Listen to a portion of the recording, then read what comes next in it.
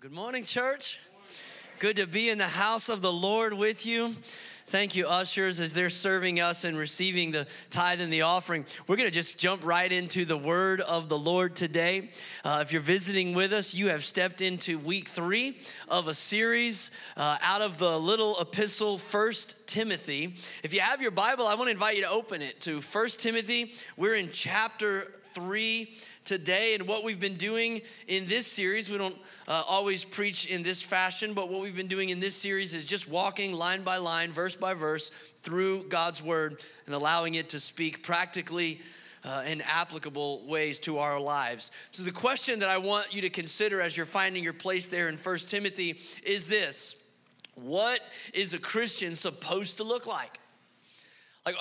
What does it really look like in the most practical ways? How are you supposed to even act? Or maybe there's another question beneath that surface. Does it even matter? Because, we just celebrated communion and we declared Jesus paid it all. I couldn't earn my salvation. Even, while I was dead in my sins, Jesus paid the price. And so if he did it all and I couldn't do any of it, does it matter how I actually live my life and what I look like to others? And in chapter 3 of 1 Timothy, Paul is going to say to us today, it absolutely does. It does matter, not so much because of what it determines for your eternal future, but for where you're living right now in this life. It matters. And so as we move into chapter 3, what Paul's doing is he's giving qualifications to Timothy, who's the pastor of this church in Ephesus.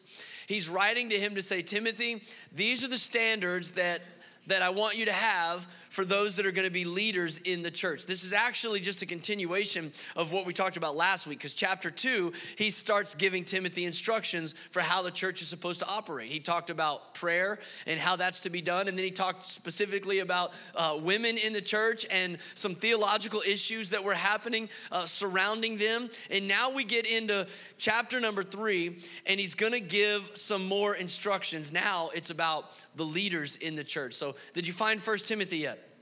All right, 1 Timothy chapter 3. If you haven't found it yet, we got a really big Bible showing up back here behind me. So look at verse 1. Paul begins this way. He says, here's a trustworthy saying: whoever aspires to be an overseer desires a noble task. Now, when he says, here's a trustworthy saying, there's actually 5 times in the pastoral epistles that he does this. And he's saying this is something that you ought to remember, that we all should remember. This is maybe a value in the church. And this value that he begins with is whoever aspires to be an overseer desires a noble task. Now, let me just touch on something briefly right here, because I've grown up in the church, and maybe many of you have, but maybe we've grown up in different types of churches, different denominations even. And a lot of times people get to this chapter in this book and we get tripped up over the titles, because in this translation we're reading the word overseers. In another translation you might read bishops. Later here in verse 8, we're going to read deacons, but some might read ministers. Sometimes the word elder is used. And so, sometimes we get confused about what a title is and what a title means. And sometimes the titles in the church can trip us up. I actually like the New Living Translation of overseers. It simply says church leaders. That works for me. If you desire to be a church leader, you desire a noble task.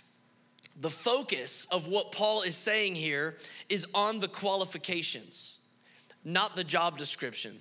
So that's why if you focus on these terms and look at it in one church, it might mean a different task. We might call somebody a deacon in one church and they mow the grass, because deacons are servants. And then you go to another church and you call somebody a deacon and they're actually they're on the board.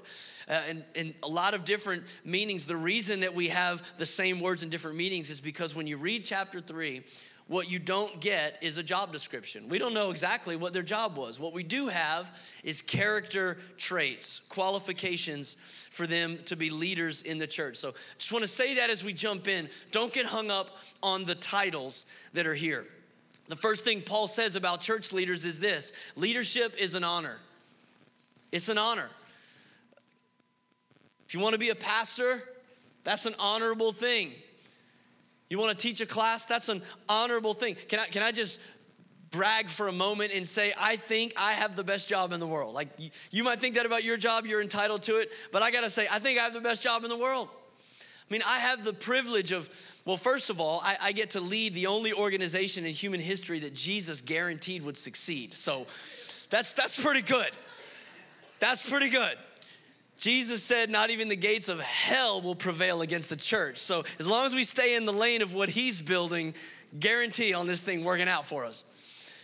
But I get the privilege to be a part of the highest highs in people's lives.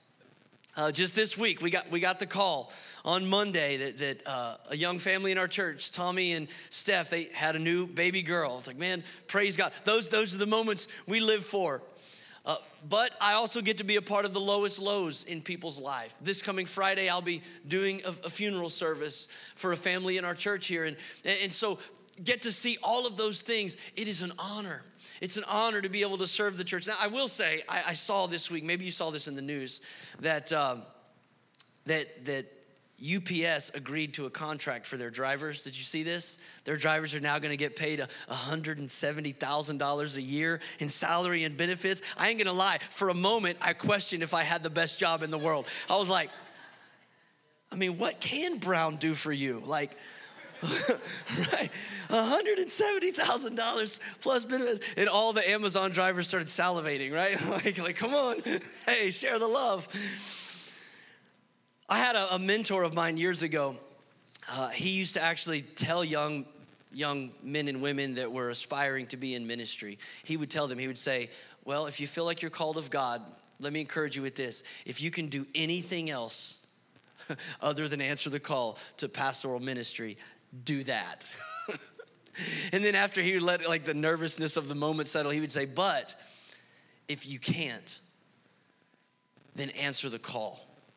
And that might sound like an overstatement, but the truth is he had lived long enough and seen enough to know that there are some times that the only thing that will keep you committed is the call of God. Knowing that God's call is on your life is the only thing that'll keep you. And by the way, that's not me trying to elevate like my job to say it's more important than yours. I also think that's true in a lot of other areas. Next Sunday is Back to School Sunday. We're going to be honoring our students, praying for them, and teachers and administrators. And I know many teachers, even some in this church, that you could have left that job for a better paying gig a long time ago, except for one thing. You feel the call of God to be in that classroom, to influence those students. And so you have to know that the call of God is there on your life to do what he's called you to do, whether that's in vocational ministry or in a public school or another secular workforce. But Paul says this in verse 1, he says, to be an overseer, to be a leader, one who teaches the word, it's a noble task. Here's what James, the brother of Jesus, had to say. You don't need to turn here, but I want you to see this verse on the screen. In James chapter 3, verse 1, he said, not many of you should become teachers, my fellow believers, because you know that we who teach will be judged more strictly. That's what the word says. If you're one, now to Alicia, she just preached on Thursday night to the teenagers. I don't know if you read this verse before you preached, but I'm sorry to tell you, Alicia, you're going to be judged more strictly, the Bible says, as a teacher of the word. The next verse gives a little comfort in saying, look, nobody's perfect. We all stumble in many ways, verse 2 says. Anyone who's never at fault in what they say is perfect. I've stood in front of people enough times to know I'm not perfect. He said a person that never faults in what they say is perfect. They're able to keep their whole body in check. But that doesn't negate the point he makes. Those who teach, not many of you should desire to teach because you'll be judged more strictly. Why? Why are you going to be judged more strictly? Because you teach the word. Well, the inference of the word of God is that you are going to be judged on what you know. And so if you stand up to be the teacher, you're assuming you have more knowledge than the student.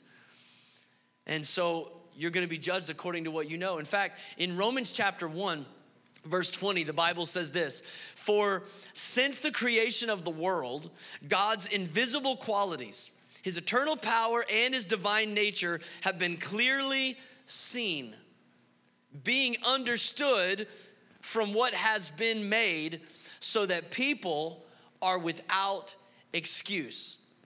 So the inference there is if God's invisible qualities weren't clearly seen, if his divine nature wasn't known, well, then you would have an excuse. I've heard people say that before, like, how can a loving God, send people to hell? Well, what about the people that never heard the gospel? What about the people that didn't know better? Romans 1 says that person doesn't exist. They might not have sat in a church. They might not have heard the name of Jesus or the gospel proclaimed, but God's divine nature, his eternal qualities are evident so that men are without excuse. Even Jesus told a parable to his disciples about when he comes back. He said, this is what it's going to be like. Now, he didn't say this is what's going to happen. It's a parable. He said, this is what it's going to be like. In Luke chapter 12, verse 47, he said, the servant who knows the master's will and does not get ready and does not do what the master wants will be beaten with many blows. But the one who does not know and does the things deserving punishment will be beaten with few blows. So like slightly less severe flogging if you didn't know. But the point Jesus is making is like if the servant knew what the master wanted when the master returns. In fact, Peter asked him, he's like, is this for everybody or just us? That was the question Peter asked. And Jesus says this, he says, from everyone who has been given much, much will be demanded. And from the one who has been entrusted with much, much more will be asked. And so Paul is reminding Timothy, hey, you want to be a leader in the church? If you want to aspire to leadership, that's a noble task and it demands a high standard. So in the next 11 verses, what he's going to do is he's going to give him the standard. He's going to say, this is what we expect from the leaders in the church, Timothy. Now, listen, you may be here today and you say, I have no desire to be a leader in the church. I'm never going to get up there and do what you're doing. I don't want to lead any ministry. So I can skip today, right? Like this is a free day for me. It's a pass. I'm not going to do your job. I don't want your job. I don't want to be a leader. Well, you might not ever be a leader, but I hope you'll serve. I hope you'll serve in the church because that's what you were saved for. Ephesians 2:10 says that we're God's handiwork, his workmanship, created in Christ to do good works that God ordained in advance for us to do. So hopefully you'll serve somewhere. But even if you're here today and you say, I'll never be a pastor, I'll never be a teacher, an overseer, I don't want to be a deacon or none of that stuff. Why does 1 Timothy chapter 3 matter to me? Some people would read it and they would say, well, I know why we have that there. We have that there so we can keep you accountable, Pastor. That's our checklist for you. Keep you in line. Are you doing these things? That's what we want to know. Are you measuring up? That's not what this is for. Let me just encourage you, though the Bible is clear that those who teach will be graded on a steeper curve. Even though that's true, the answers on the test don't change. In other words, a teacher might be graded on a steeper curve, but the standards, though they might be higher, they're still the standards that all of us are to aspire to. There's not like a pastor version of Christianity and then a Christian light.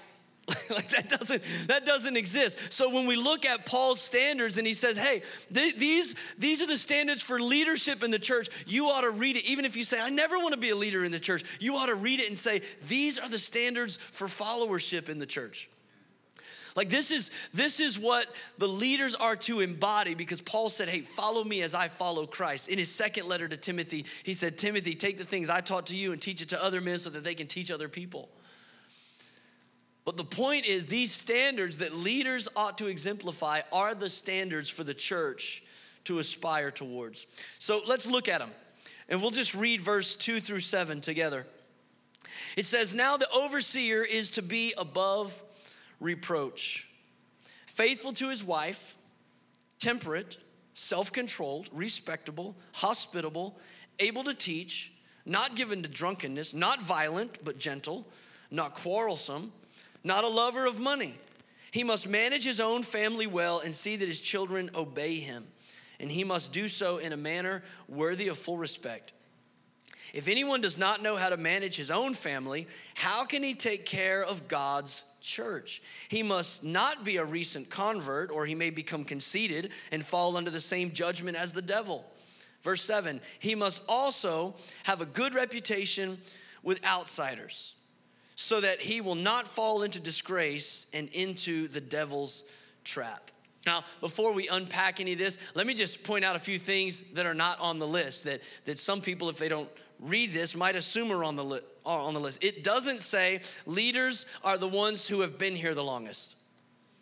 Because a lot of times in the church, people tend to think that way. Like if I just, sit third row and ride pine for 50 years, eventually everybody will listen to me. I'm in charge now, right? No, that's not in here at all. It doesn't say the leaders are the ones who give the most. That's an American mindset that we might try to impose on the word, but it's not there. It doesn't say the one who has the most charisma is the leader in the church. It doesn't say anything about the one that's the most popular or even the most talented.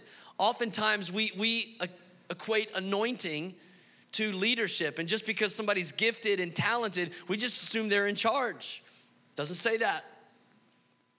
It doesn't even say that the leader is the most educated. And that one might surprise a lot of people because, you think, well, really? It doesn't say the leader has to be the most educated? Listen, I've met people with more degrees than a thermometer. But they have the integrity of a fossil.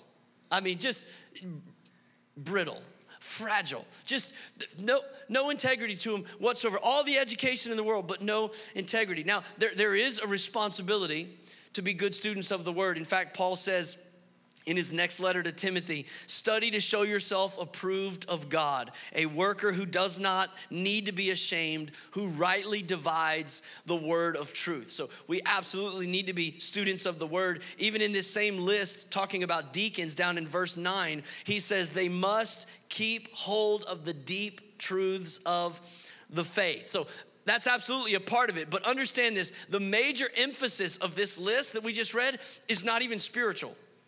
It's really practical. In fact, you could use this list for hiring at your job. Like, it's a really practical list. And so the real concern when we read this is we realize Paul's most concerned for the reputation of the church with the onlookers in Ephesus. It's not so much about the spiritual qualifications as much as it is having a higher moral standard than a watching world. See, the problem in Ephesus and in America today is we have too many Christians that were letting their moral code be set by an immoral society. Woo, that preached way better than you responded. Like that was gold right there. I don't know, maybe you missed that, but how many of you know it's true? If we're not careful, we take our cues on what is acceptable, on what is right, on what is righteous from an unrighteous world. And so Paul says, no, the Holy Spirit ought to be doing a sanctifying work on the inside of you. The church should not reflect the culture. It ought to reflect what was modeled through the cross.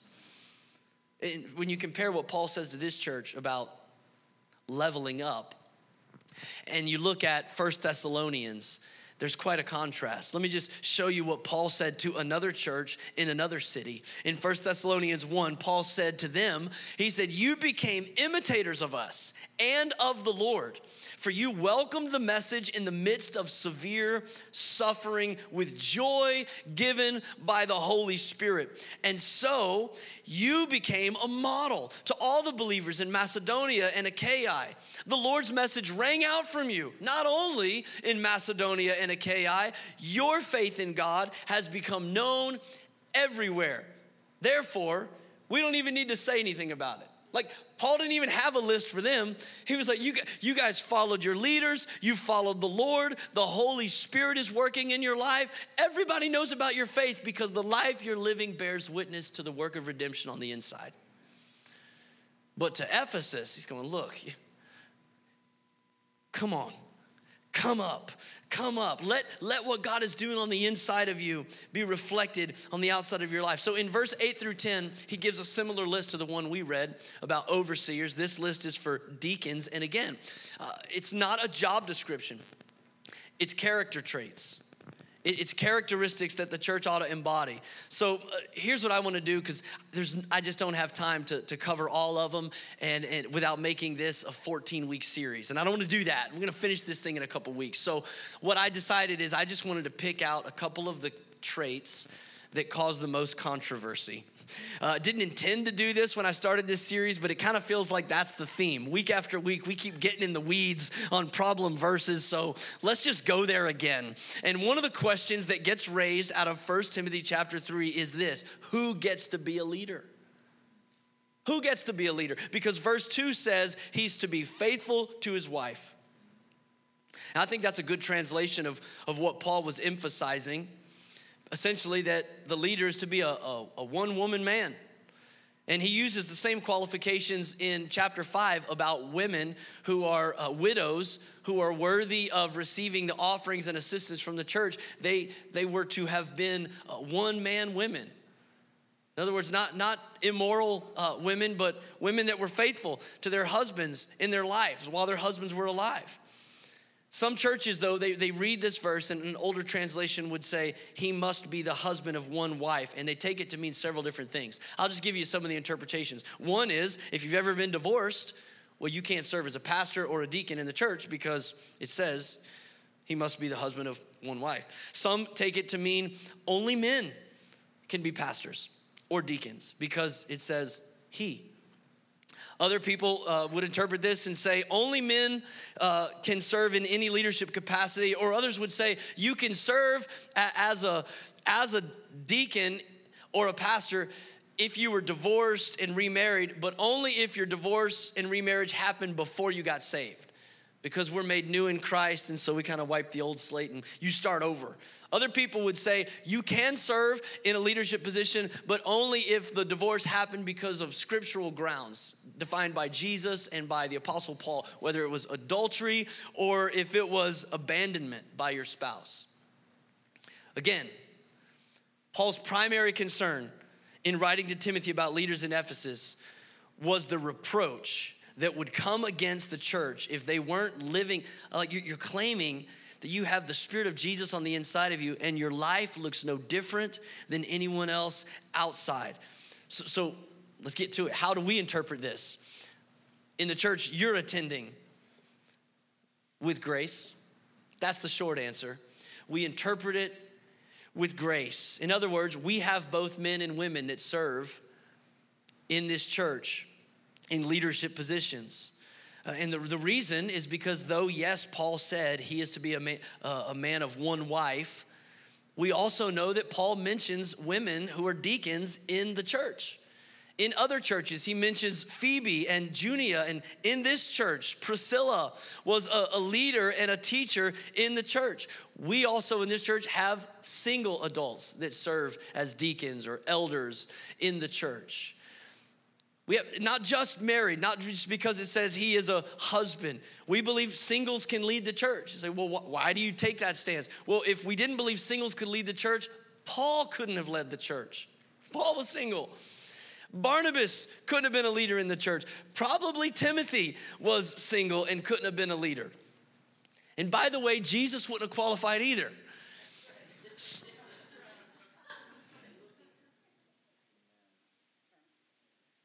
We also have people that serve in leadership in this church that have been divorced. You say, well, where do you get that? Well, let me tell you the question we don't ask in determining qualifications. The question we don't ask is, do you have a past? Because if that's the question, how many of you know none of us are qualified?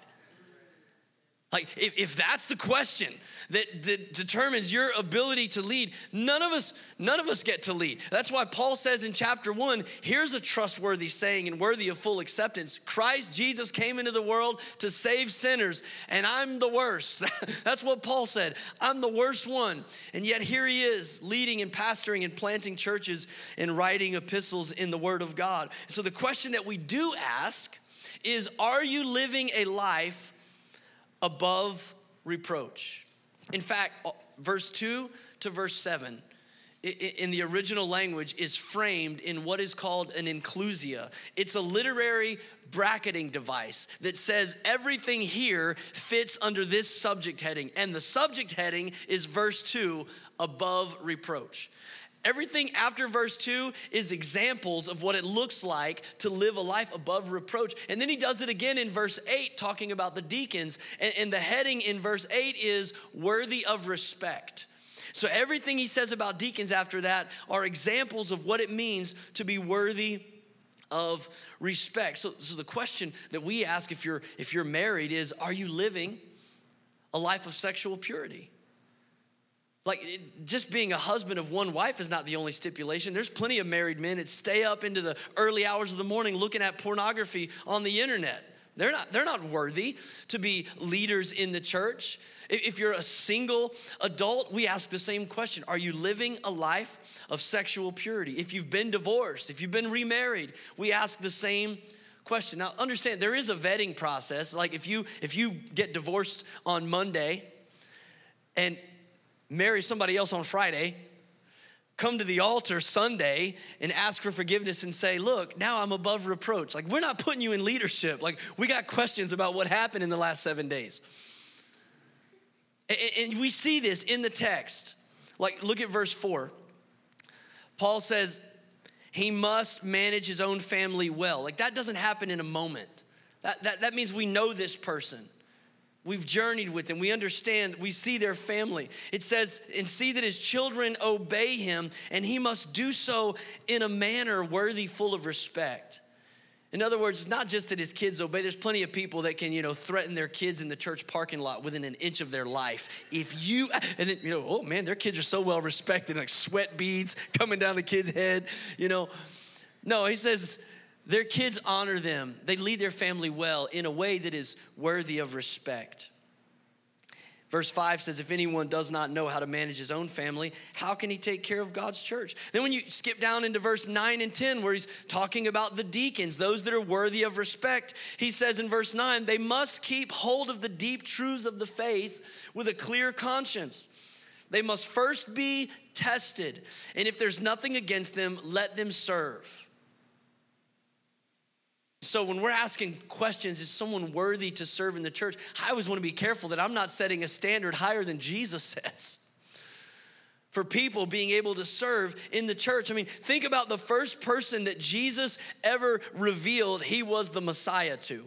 I mean, of all the people that he could have told that to, the first person that Jesus revealed himself to be the Messiah to was a woman who had been married 5 times, and the woman she was currently with was not her husband. Now, mind you, Jesus didn't make her an elder or a deacon in the church, but he told her before anyone else that he was the Messiah. And she went and told everyone in her town. And they came out to meet him. He stayed there for 2 more days to share the gospel. In fact, at the end of that story, they said, we believed because of your testimony to her, but now we believe because we've heard it for ourselves. There was a woman that God let in his inner leadership circle. Her name was Mary Magdalene. But before she could get in the leadership circle, he cast 7 demons out of her. I think about his conversation with John after his crucifixion and resurrection. He meets him on the shore, and John is, he's failed. As a leader, he has failed. He denied 3 times that he even knew Jesus. The 3rd time it was to a little girl. I mean, he totally bombed as a leader. You know what list Jesus gave him before he handed him the authority to lead the church? He said, do you love me? The second criteria was this: do you love me? And then he had a 3rd question: do you love me? So I want to be real careful that we don't impose standards that even Jesus wouldn't put on people to carry a position of leadership in the church. The point is this: while there are absolutely things that disqualify people and their credibility from being leaders, there absolutely are those things. The point is this: your past should not define your potential. Your past should not define your potential. Here's the second question I wanna press into as I read through this long list. Here's one that gets lots of people. Should leaders drink alcohol?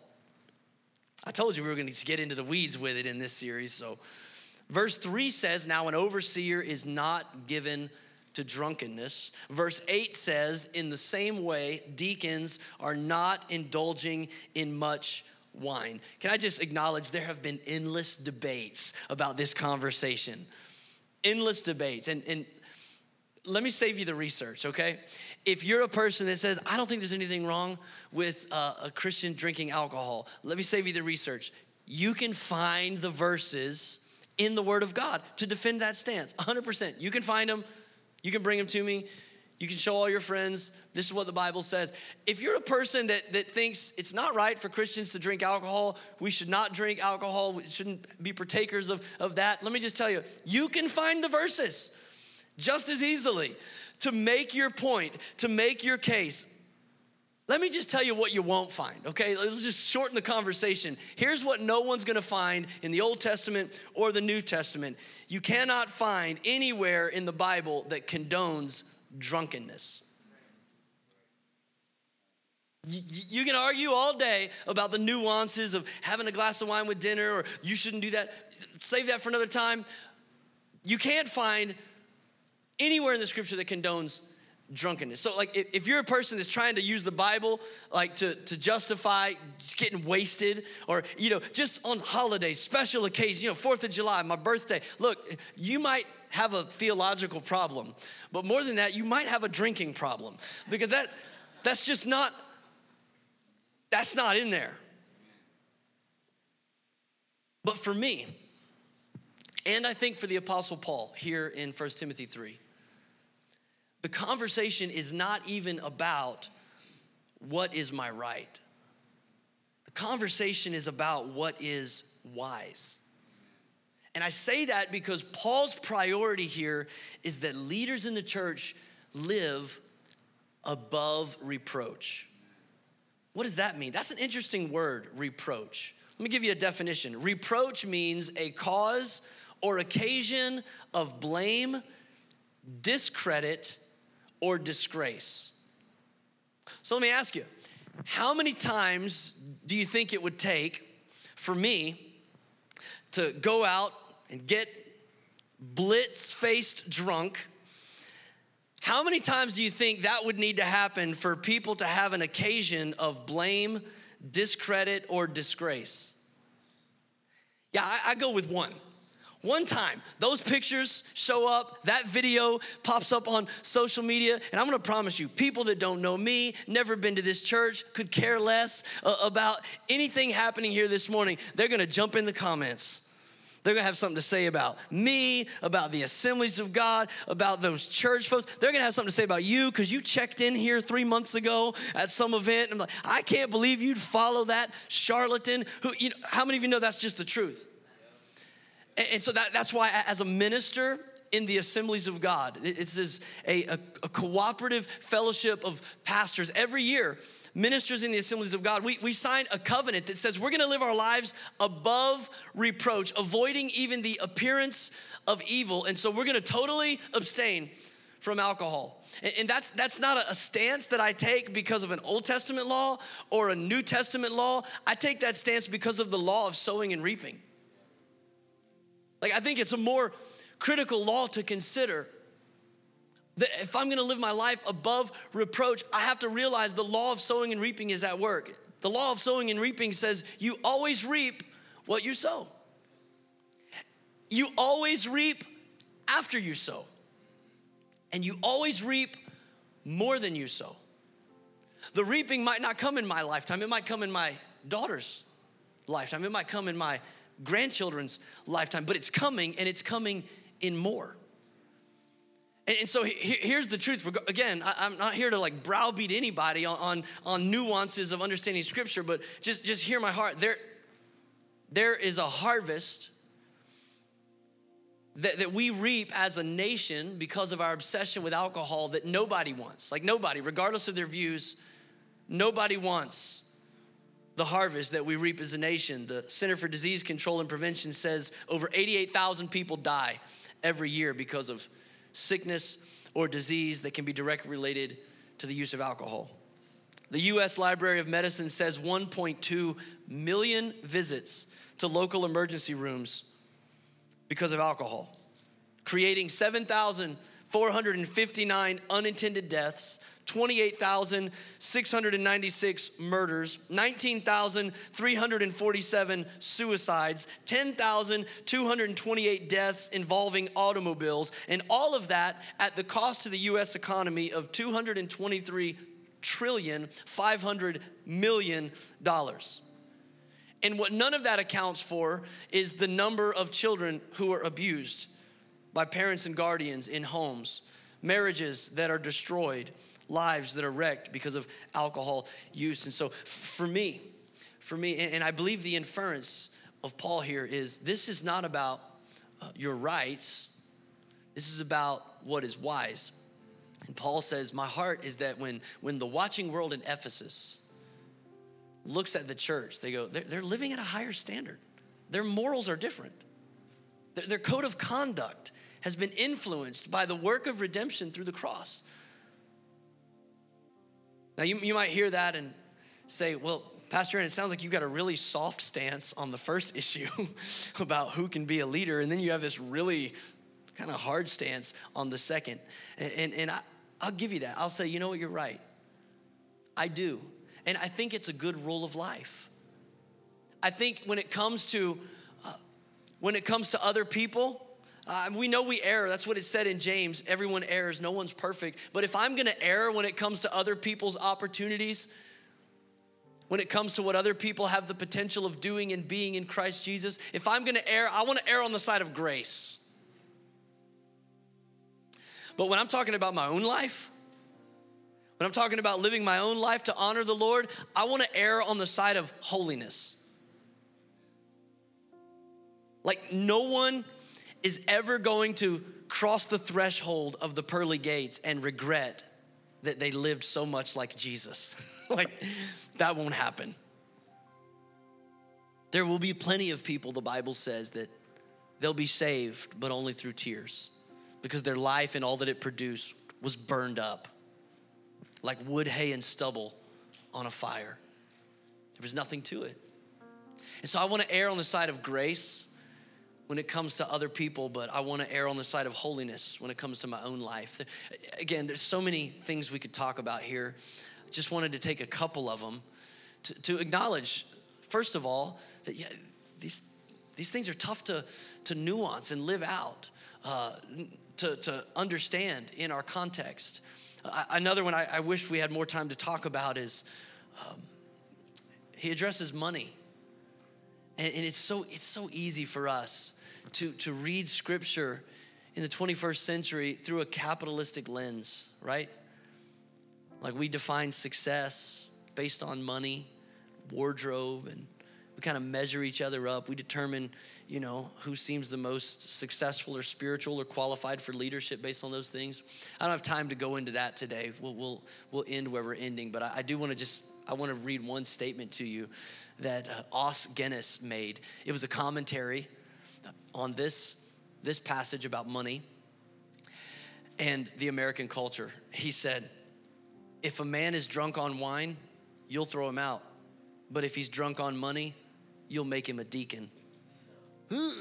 Right? Like, ouch, burn. But doesn't that speak to our Americanized, capitalistic lens? And what Paul says is there's not a job description here. He doesn't say, I want the deacons to mow the lawn and, count the offering. He doesn't say, I need overseers to do hospital visitations. Like, there's no job description here. He's talking about the reputation of the church. And again, there's no pastor version of Christianity and then a Christian light version for the rest of us. So rather than reading this and saying, well, now I know how to keep tabs on you, what we ought to do is say, Lord, help us to live a life above reproach, a life that is worthy of respect. And then we get to the end of the chapter here. And verse 14 and 15, we've actually read every week of this series because this is Paul's explanation of why he's writing the letter. We'll just read it one more time today. Verse 14, he says, although I do hope to come to you soon, Timothy, I'm writing you these instructions so that if I am delayed, you'll know how people ought to conduct themselves in God's household, which is the church of the living God, the pillar and the foundation of the truth. What a reminder right there that like God's household, you and me, the way we live, this is the foundation of the pillars of the truth. Like most people aren't gonna read this book. They're gonna read you. They're gonna read me. And so the word is solid, but it's on a shaky foundation if our life is not above reproach. And then he says in verse 16, and we'll end with this verse, right at the end of the chapter, Paul says, beyond all question. And I had to laugh when I read that, because if he only knew how much the church would be divided in our understanding of everything he just said before that, it's like a real breath of fresh air to say this next thing I'm gonna say, it's beyond all question. Like everybody agrees unanimously with this conviction as Christians. The mystery, he says, from which true godliness springs is great.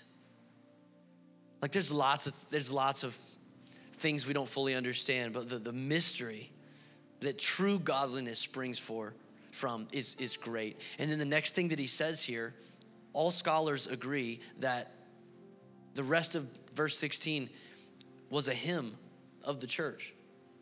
It would be like me closing this message and saying the words to the song we sang earlier. So what Paul is doing is he's reminding Timothy that this is the mystery that true godliness springs from. We sing about it. That's why it's so important, and I'm so thankful for Kayla and our other worship leaders that they're intentional to lead us in songs that are gospel centric.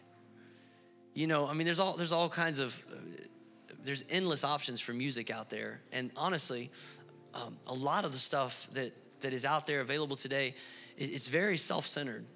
It's I'm this, I feel this way, I love that, and sometimes that's appropriate, but we have to be careful that we don't put a set list together of 3 of the top 20 songs and we spend 25 minutes singing about our own feelings. That's not worship. So I'm grateful because the theology we remember is the theology we sing. I mean, let's be honest. Most of you aren't going to remember much of what I said after a few days, but you might have that song stuck in your head that declares who Jesus is, and that's what this was. So Paul reminds Timothy here, beyond all question, the mystery from which true godliness springs is great. And then he begins to quote the hymn of the church. He appeared in the flesh, was vindicated by the Spirit, was seen by angels, was preached among the nations, was believed on in the world, was taken up in glory. See, proper worship in the church has always been anchored to the death, burial, and resurrection of Jesus, to his glorious ascension, to the proclamation of the gospel. Timothy could be encouraged right here, even though he was dealing with difficult people, even though he was dealing with some leaders that weren't really measuring up. He could be encouraged by this reminder. We can be encouraged if we do what this song tells us to do. Come back to the cross. You want to know the true mystery of godliness? Come back to the cross. Come back to this story of redemption. He appeared in the flesh. That's the hope that God became flesh, that we celebrated communion earlier to say that God was not just some cosmic power that wielded salvation. No, he walked in our shoes. He felt, Isaiah 53 says, our sorrows. He experienced our grief. He bore our sickness and disease in his body on the cross. He appeared in the flesh. And then he says he was vindicated by the Spirit. Like the Holy Spirit settled on Jesus in the form of a dove when John baptized him in the Jordan River. Paul says it was the same Spirit that raised Christ from the dead. His Spirit lived in Jesus. He was vindicated from the grave by the Holy Spirit. Then he says he was seen by angels. You remember the story on Easter Sunday morning. The women come to the tomb and there's the angels. Why do you look for the living among the dead? He's not here. He's alive. Don't you remember what he told you? And then 40 days later, Jesus ascends bodily in their sight, and they're looking up, and all of a sudden, angels appear again. And they say, men, why do you stand here gazing into the sky? This same Jesus who ascended will come again in like manner. And Paul says, don't forget, he was seen by angels. And he was preached among the nations and believed on in the world. That's why we're sitting here with this book open on a Sunday morning in Wrightsville, Pennsylvania. Like, don't forget the power of the gospel to save and transform lives in cities like Ephesus and nations like America. And he was taken up in glory, and with that is the promise, so shall we be taken up in glory. And Timothy could have hope in that. Like on my darkest day, in my most hardest day of ministry, like one of these days, Jesus is coming again in the clouds. And we'll be caught up to meet him together in the air. And so shall we ever be with the Lord. That's the incredible mystery from which true godliness springs. That's the story we ought to live out of every day of our life. As we close today, I want to just invite you, if you could, would you stand with us today just to honor the presence of the Lord once again? I want to invite you to just take a moment, bow your head with me. I know we've unpacked a lot of scripture today, and some of it, to be quite honest, we probably in this room have many different understandings of some of these verses, but here's the challenge that I want you to consider as we pray. Am I living above reproach? Is a watching world seeing something different in my life because of the Spirit of Jesus that lives on the inside of me? Or am I allowing a secular, godless culture to set the standard for my values? God, help us today as we pray as your church. Lord, I remember what James said, that none of us are perfect. And we all fall short, Romans says, of your glorious standard of righteousness. And yet, there is a mystery of true godliness that springs out of our being that is great. And it all comes back to what we celebrated today in communion. It comes back to the death, burial, and resurrection of the Lord Jesus Christ. It comes back to the power of his Holy Spirit, who vindicated him and who also vindicates us when we walk in the power of that same Spirit. God, help us to live out the gospel that saves us.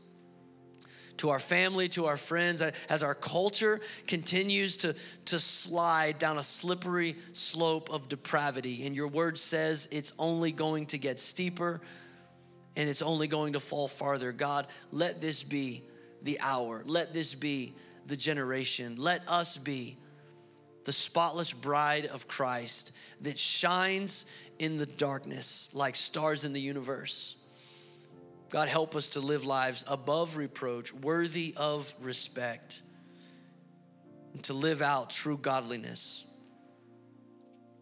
for your name and for your glory. And all God's people said amen. Amen. Amen. Come on, if you love the Lord and his word, let's just give him praise together one more time.